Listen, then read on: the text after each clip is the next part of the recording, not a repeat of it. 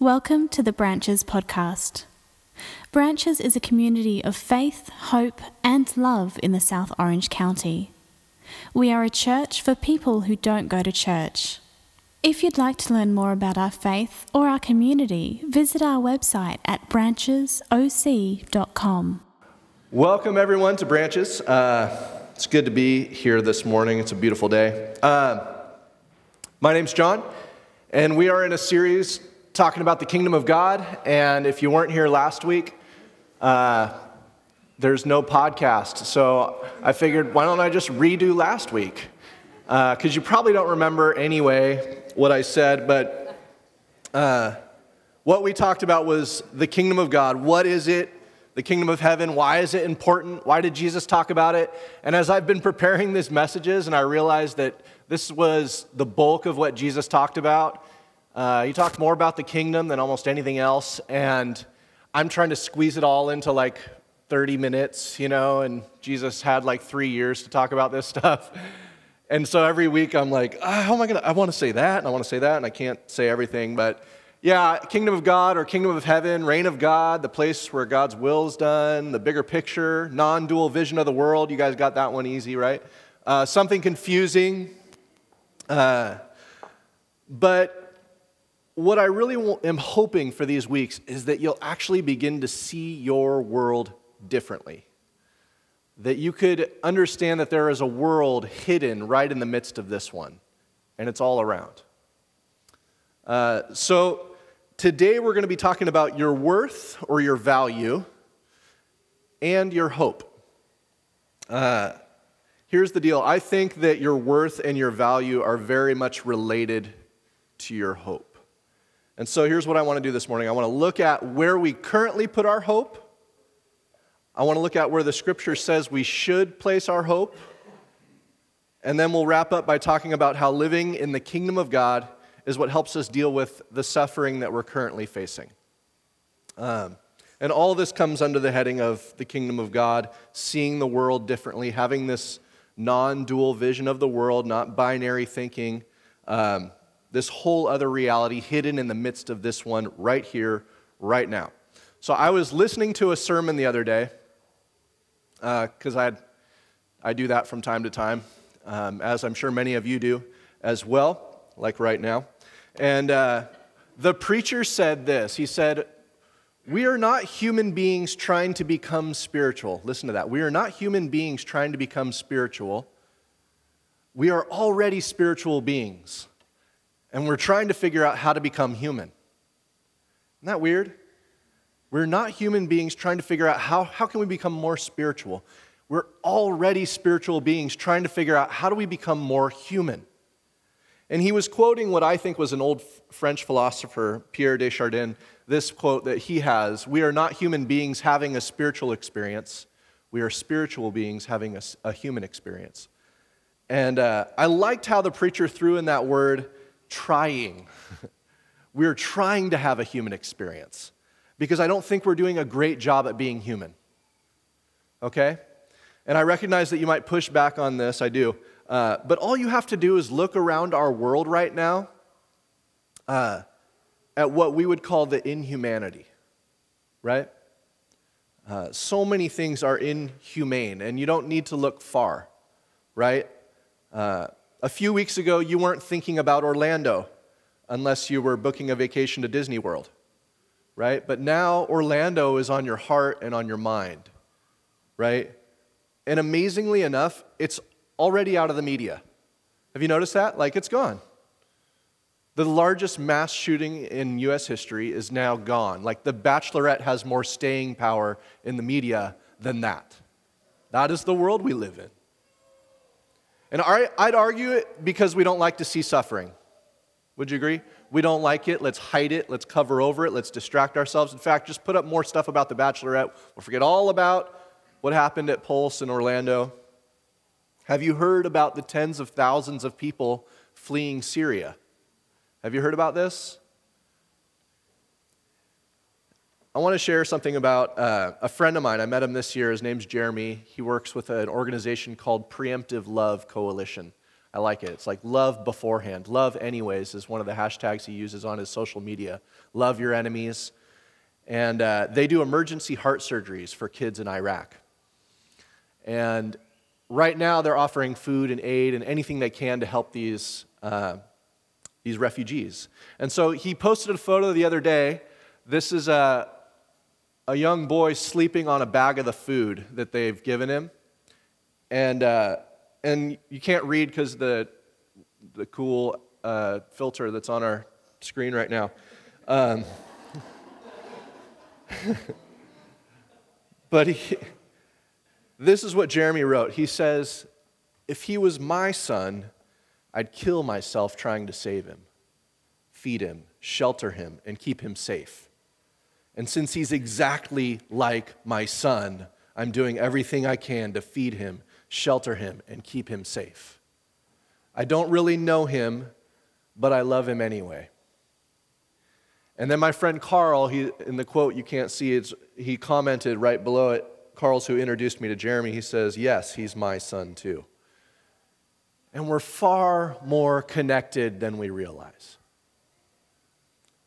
You know, what we're doing in this world to try and become more human is what I'm interested in talking about, because we're already spiritual beings. We're already so connected spiritually. And I would argue it's precisely because we misplace our worth and the worth of others that we put our hope in earthly things. This is why we throw people away. This is why we continually critique and evaluate and question our own worth. If we understood that we're already spiritual beings that come from the Creator, the Apostle Paul writes this. He says, He, Christ, existed before anything else. The Christ existed before anything else, and He holds all creation together. We are all held together by a greater Spirit. For in Him, the Apostle Paul preaches in Acts, we live and move and exist. There's no argument that we are already spiritual beings. The argument could be made that we're very inhumane. We're fooled into thinking that we're not connected to each other and that what we do to someone else doesn't affect ourselves or anyone connected to that person. Do you think what we're doing or not doing in Fallujah is going to have no socio-political ramifications? That these people won't harbor this, won't feel this for generations to come? When things like this happen, when people are robbed of human dignity, their own humanity, we hurt ourselves. And it's happening in Orlando. It's happening all over the world. It's happening here in Dana Point. It's happening probably right out here. And we forget and we distract ourselves by putting our hope and our value in things that simply cannot bear our true humanity. And so we end up defining ourselves and defining our worth and our value based on money. We look at a guy like Bill Gates, the richest man in the world, and we talk about his net worth, right? Or by our social media prowess. You know, I was just hearing a story the other day. High schoolers are dealing with this more than I'd say you adults are, but when they get beat up on social media or someone posts something about them or they post something and nobody likes it, this has literal, does damage to their brain and their heart and all these sorts of things. I was interested, what's the most liked picture on Instagram? Here it is with a cool filter again. This is Kim Kardashian and Kanye West at their wedding. This is what our culture deems the most likable thing. 2.5 million likes. So you post that photo, now do you feel worthy? Do you feel like there's value to your life? 2.5 million people liked the picture you posted. But the thing is culture tells us that that's what's important.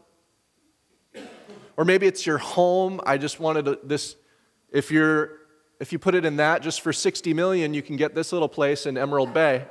It's on Redfin. Go ahead and just put it on your credit card. Now, the thing is I laugh and we laugh, but would you then feel like you're worth something if you lived in that house? And even sometimes I'd say it's a little more subversive than these obvious ones, right? What about your kids or your family?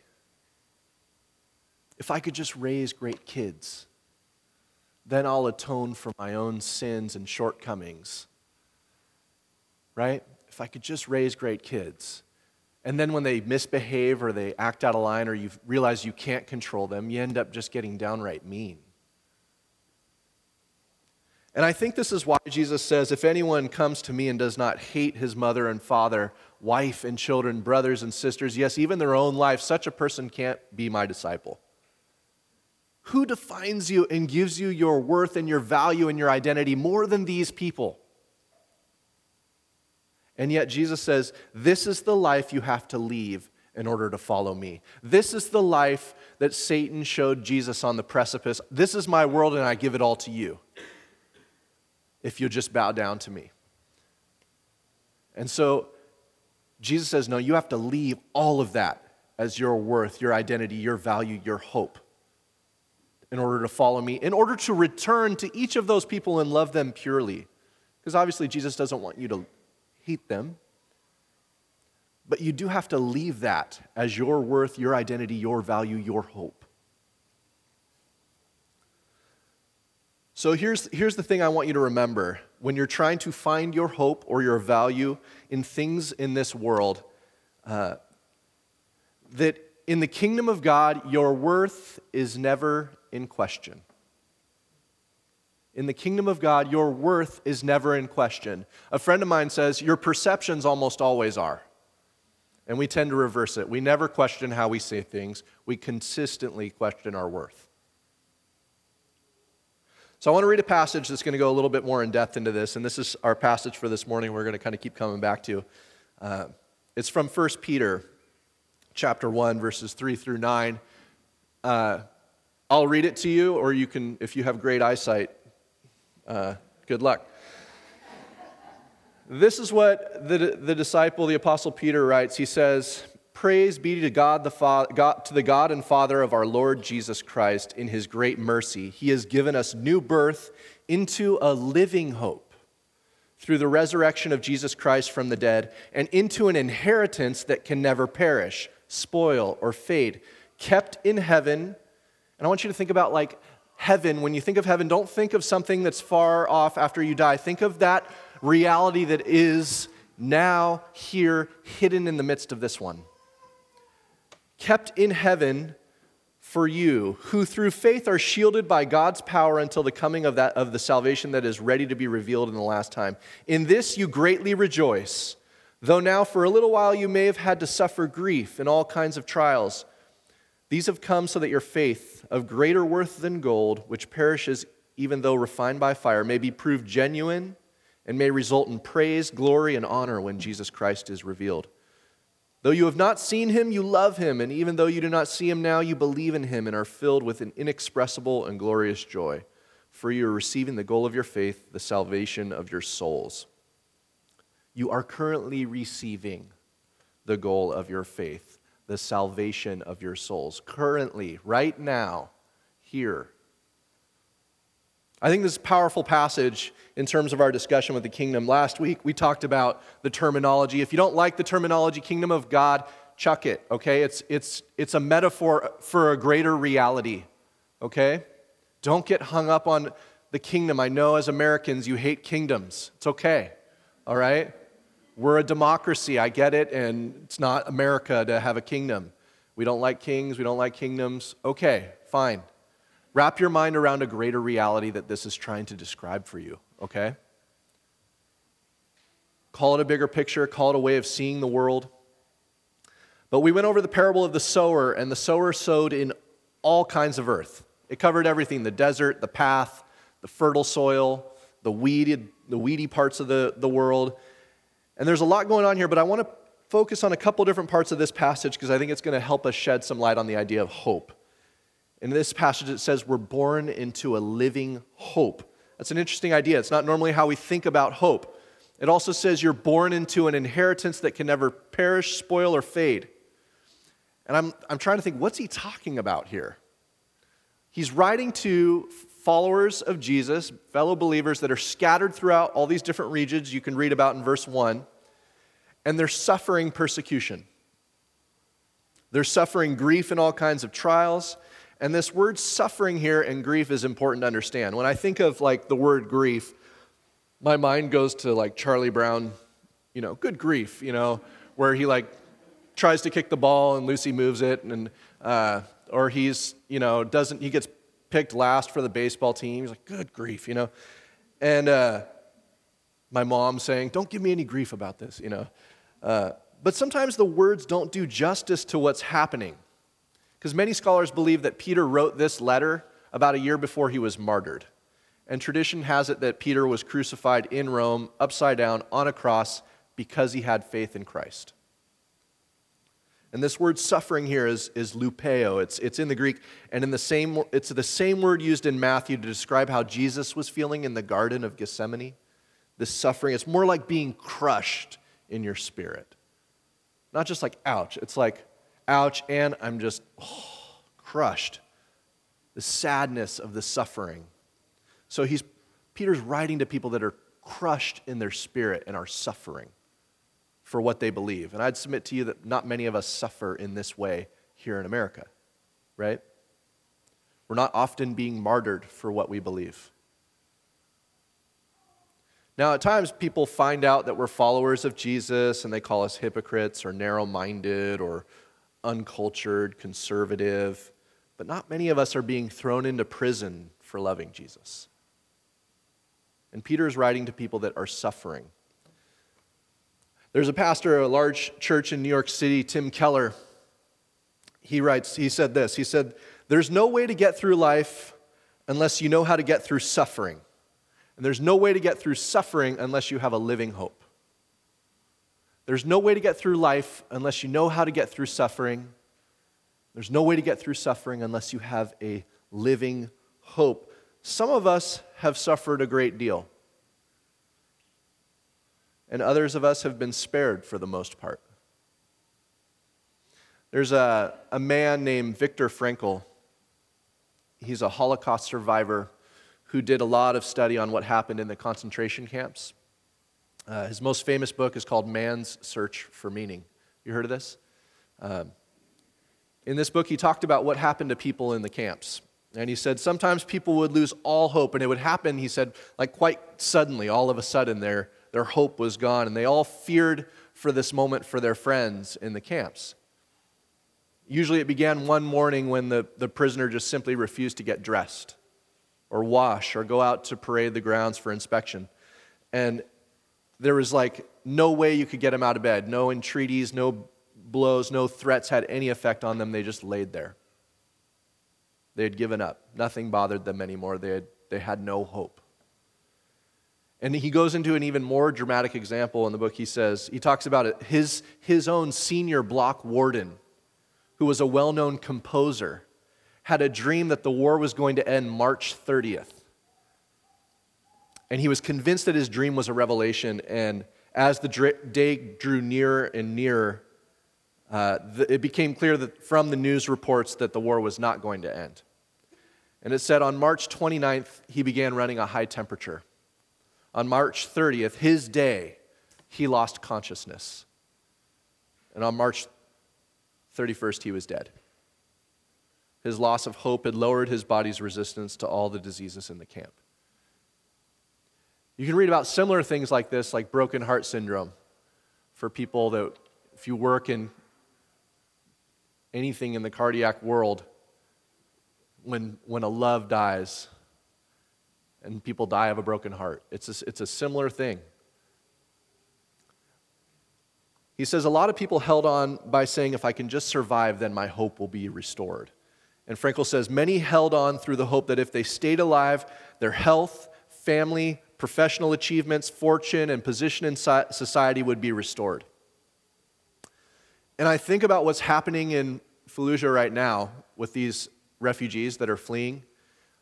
What a lot of them are doing is they wear the key to their house around their neck as a necklace and as a reminder that I want to go back to my home. and back to my life. I mean, a lot of the people that are fleeing, they're like us. They're middle-class citizens that have land and animals and cars, cell phones, and they're fleeing for their lives with whatever they can carry, and they have the key to their home.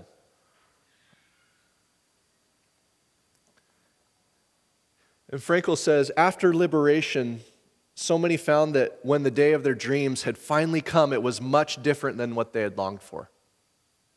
Many people went into a deep depression for the rest of their lives after their liberation, or even committed suicide. And many of us, he says, had said to each other that no earthly happiness could compensate us for all we had suffered. But we weren't prepared for the disillusionment, he says. He says there was a fourth group, though, and it was small. Only a few people kept their inner liberty, he talks about in these camps. Only a few were able to stay kind. Why, he questioned. He was a scientist. He couldn't stop investigating these things. And he came to this conclusion. He writes this: if a prisoner felt that he could no longer endure the realities of camp life, he found a way out in his mental life, an invaluable opportunity to dwell in the spiritual domain, the one that the SS were unable to destroy. Spiritual life strengthened the prisoner, helped him adapt, and thereby improved his chances of survival. And he went on to say, life in a concentration camp tears open the human soul and exposes its depths and foundations. And I was what is that foundation? And this is what he would say, because one of his jobs at the camp was to help people adjust to the camp. They would come into the camp and say, how am I going to handle this? How can I keep living? And he would say, life only has meaning if we have a hope and a meaning that even suffering and death cannot destroy. Remember that someone is looking down on you from heaven, is what he would say, a friend, a wife, a spouse, or God. We must not disappoint them, he says. And here's what he's saying. Whatever it is you're living for, whatever your future hope is, it completely dictates how you handle your life in the present. Whatever it is your hope is in will determine how you handle your present circumstances, your day-to-day interactions. He gives a great example. This pastor, Tim Keller in New York, he says, give two men the same job, or women. 85 hours a week, no vacations, no benefits, no time off. All right? Pay one $30,000 a year. Pay the other $30 million a year. One will say, I can't do this. This is brutal, right? The other will say, this is a breeze. Why? Is one more disciplined? A harder worker? Well, yeah. One is more disciplined, but why? Because they have a greater hope and a greater future, right? At the end of that year, for the guy that's getting $30,000, he's like, man, that was not worth it. But the end of the year, for the guy that got $30 million, was like, yeah, that was worth it. I'm good to go now. Because they have a greater hope, a greater future. It's their future, their hope. And Frankl says we need to place our hope in something that even suffering and death cannot destroy, but we tend to put our hope in our personal and our personal value in our health, in our wealth, our status in society, that whole list, social media. And he says if you make that your ultimate hope, any finite object, your car, your house, your home, even your kids, even your wife, he says, what is suffering but the stripping away of those things? And you will not avoid suffering. You'll give up. Now, because of the country we live in and the situation we live in, you can divert yourself, distract yourself, medicate yourself all day long, maybe even through the whole of your life. But this is my argument for why I think so many people who seemingly have it all end up ODing or throwing their life away because ultimately placing in your hope in these things fails. And because they have all of what they could ever hope for or want or dream, and they face it and realize it's failing, there's nowhere to go. They become hopeless. I wanted to quote the great poet and theologian, actor Jim Carrey, who said, I hope everybody could get rich and famous and have everything they ever dreamed of so they will know that it's not the answer. And he's being honest. To which I replied, bring it on, I'll find out for myself. You know? But what if you could learn this lesson earlier in life? What if you could learn it before you had everything? What if you could start experiencing that true life in the kingdom now? You need to find a living hope, a hope that does not die. If I make my wife Anna or my little daughter Lucy there my ultimate hope, I'm in trouble.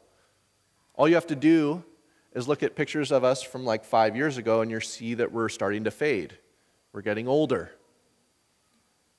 And Peter in the verse talks about this is an inheritance that will not perish, will not fade. See, unless you get this infinite reference point, you will not be able to handle suffering. If you can't handle suffering, you can't handle life. And some of you say, well, I'm not going to be in a concentration camp. But what is a concentration camp but the inevitabilities of life being concentrated into one place, all at once? If you live long enough, they will all go. Your wealth, your status, your social media account will expire. Everything is going to go. You're going to die. You will expire. The concentration camp just concentrates it into a short period of time. You're stripped of all those things. Your family. See, we're making statements that the kingdom, this way of living, what Jesus was trying to help people see was there was this whole other way of going about life right now. Earth and heaven will be one. In fact, his disciples said, will you teach us to pray? Yeah, pray that this kingdom would be here on earth the way it is in that heavenly realm that you cannot see. My friend Jeremy that I was talking about in Iraq, he's working with these refugees that are fleeing from ISIS over there in Fallujah. And the truth is, we have no idea what's going on over there. Unless you've been there, you have no idea what's going on. He writes in a recent post, he says it's 122 degrees of heat and they're running out of water. There's 86,000 plus women, children, elderly, crippled, and we don't have food or water. If this was happening here, we'd just go to Costco and we'd walk, if it was 122, we'd walk in that really cold giant fridge, get some food samples. Costco is heaven on earth for those that are perishing here. Whatever you're living for, whatever your hope is, that will determine how you handle things now. And Peter's writing to these believers that are scattered about and are suffering. He says, you've been born into a living hope. You were born into it. An inheritance that can never perish, spoil, or fade, kept in the kingdom, in this heavenly realm for you. Think of it as an identity, a value, a worth that no one could ever harm it or touch it. Because when you're in that realm, there is not that kind of behavior. It exists in a heavenly realm. Your worth is never in question in the kingdom of God. Your hope is secure. The interesting thing about this passage is that he says, in this you greatly rejoice. And that's a present tense verb in the Greek. And then he says, even though now for a little while you suffer. That's also present tense. So it's not that the suffering has ended and now you rejoice, right?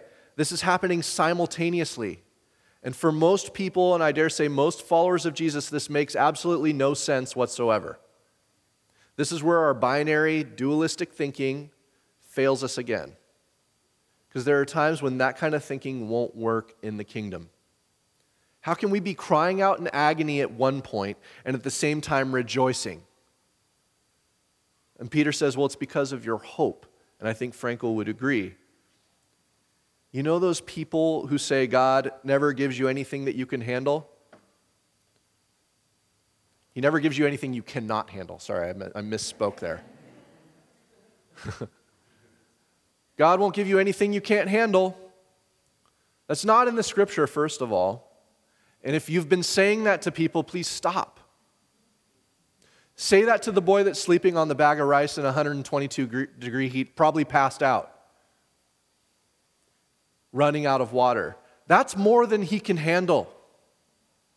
That's more. Just because someone is tortured and still has a life in them doesn't mean it's something they can handle. We're often given more than we can handle. Often.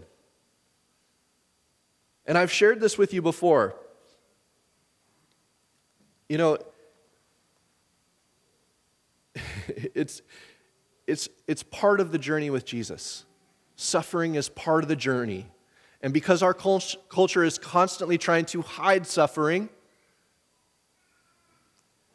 and you do whatever you can to do, like whatever you have to do to avoid suffering, to medicate, to distract yourself, don't let the pain teach you anything.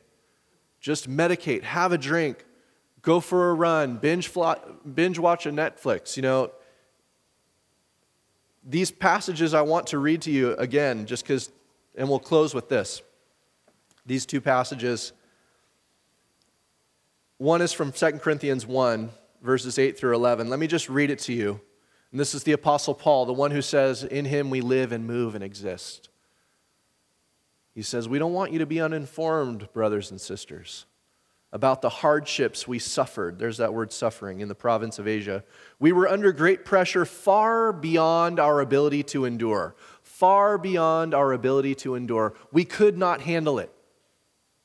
So that we despaired even of life. Even in our hearts, indeed, we felt we had the sentence of death.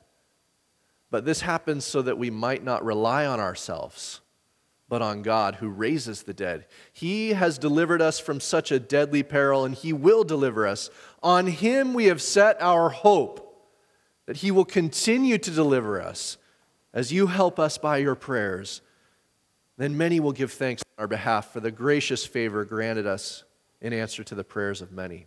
They set their hope on God who raises the dead. It completely sets the tone for how they go about their lives. And look at Jesus in Matthew 26:38. Same word here Peter uses for suffering and grief. Jesus says, "My soul is crushed, overwhelmed with sorrow to the point of death." Paul placed his hope in God. And Jesus says, "May your will be done," to the Father. His hope was in the Father that all of this would be set right. And now in Jesus Christ we have a living hope. So my question for you this morning, where is your hope? Is it in finite things, in your health, your wealth, your power, your status in society, social media, because these things are going to pass away? Or do you have a living hope in Jesus Christ? When you live in the kingdom, on earth, as it is in heaven, your worth is never in question. Let's pray. Well, God, we are confused. We don't understand how suffering needs to be a part of the journey or how it could possibly fit. Lord, teach us that in you we have a living hope that transcends even our suffering, that we have a value and a worth that transcends even what our own wife or mother and father might tell us we're worth. Our own children might try to show us, or all the things that we've accumulated, all the power that we've been given. Lord, may we see that our worth is completely secure as we are created in your likeness, spiritual beings, held together by you. In you we live and move and exist. Lord, open our eyes. Help us to see. We ask these things in the powerful name of Jesus Christ. Amen.